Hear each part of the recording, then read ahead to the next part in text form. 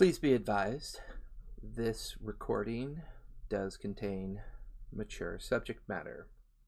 You may find some words, phrases, and inferences that may trigger you, so please be advised and be warned.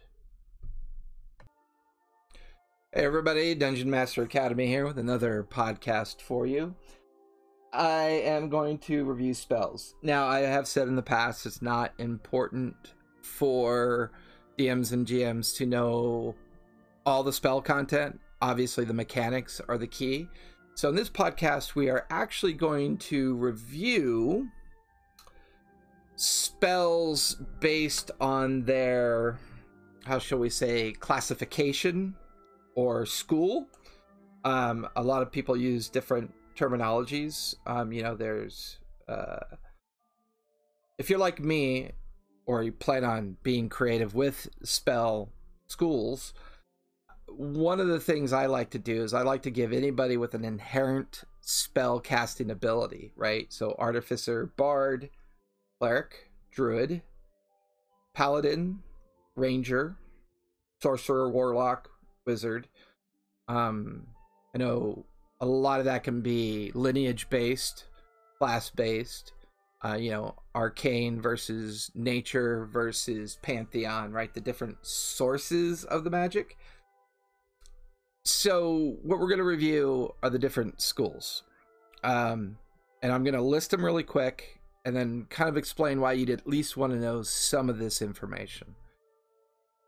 One reason why you'd probably want to know this is when I develop NPCs or I develop key protagonists or antagonists in my arcs, often to make it easier for me as a DM or GM, I will pick a school that they stick to so it adds to the flavor of the background of the NPC protagonist or antagonist.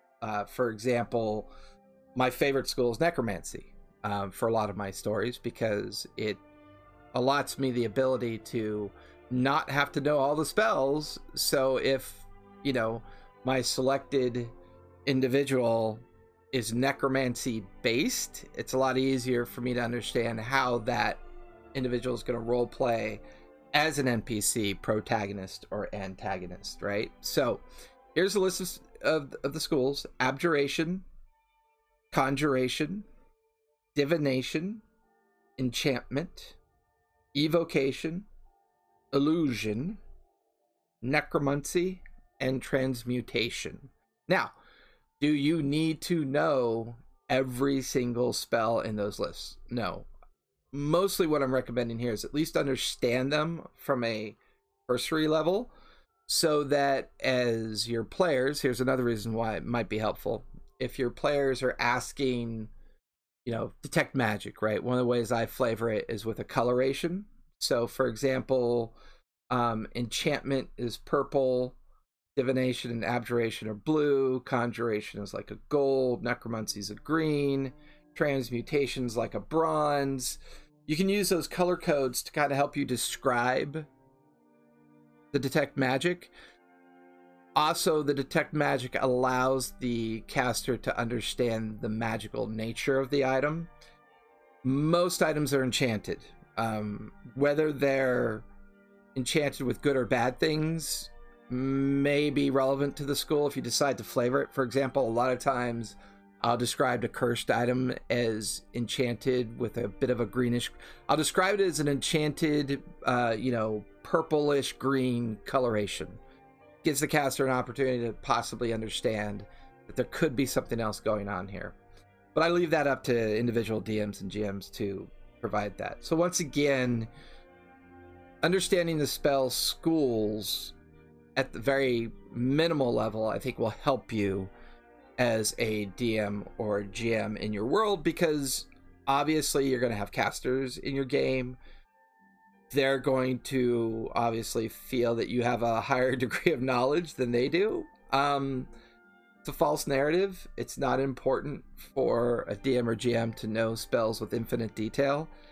I've always stated that if you feel a passion and you enjoy reading content through and through, by all means, go for it. But I think, and the third and final reasons, I think what helps by knowing these schools I actually have developed my own school in my homebrew world called Matter Magic. One of my campaigns, there's no weave, and the weave is the source of arcane magic. You can look up the history of the Spell Plague. It's Forgotten Realms based. It's in that lore. There's a whole bunch of lore behind that. But in my Faerun Reborn campaign, the weave is destroyed and is considered toxic, and it's a version of the Spell Plague that's come back.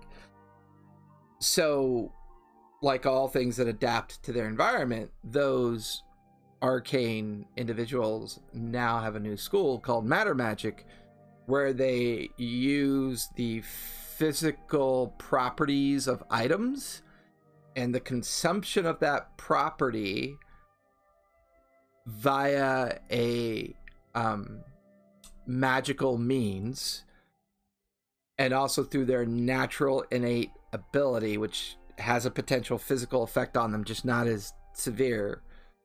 So I built a new school.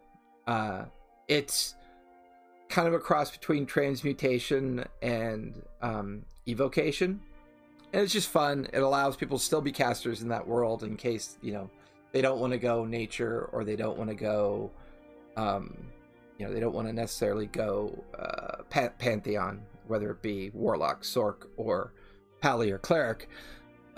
But once again, knowing these schools can be very helpful. Know them for your own purposes of in-game immersion, players using the detect magical ability, how you describe magical properties once detected, and the idea that now that you know how schools of magic work on a surface level, you can feel a little bit more comfortable in homebrewing your own school of magic as a way to insert some immersion into your campaign. So just some food for thought. If you do enjoy reading, please feel free to read each one individually, go through all the spells.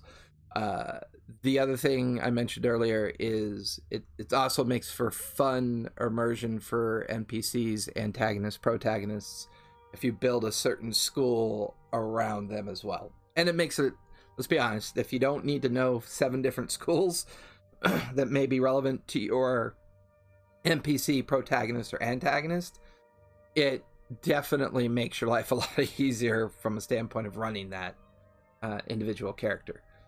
So, as always, Dungeon Master Academy asking you all to be safe out there, and we will talk to you again later.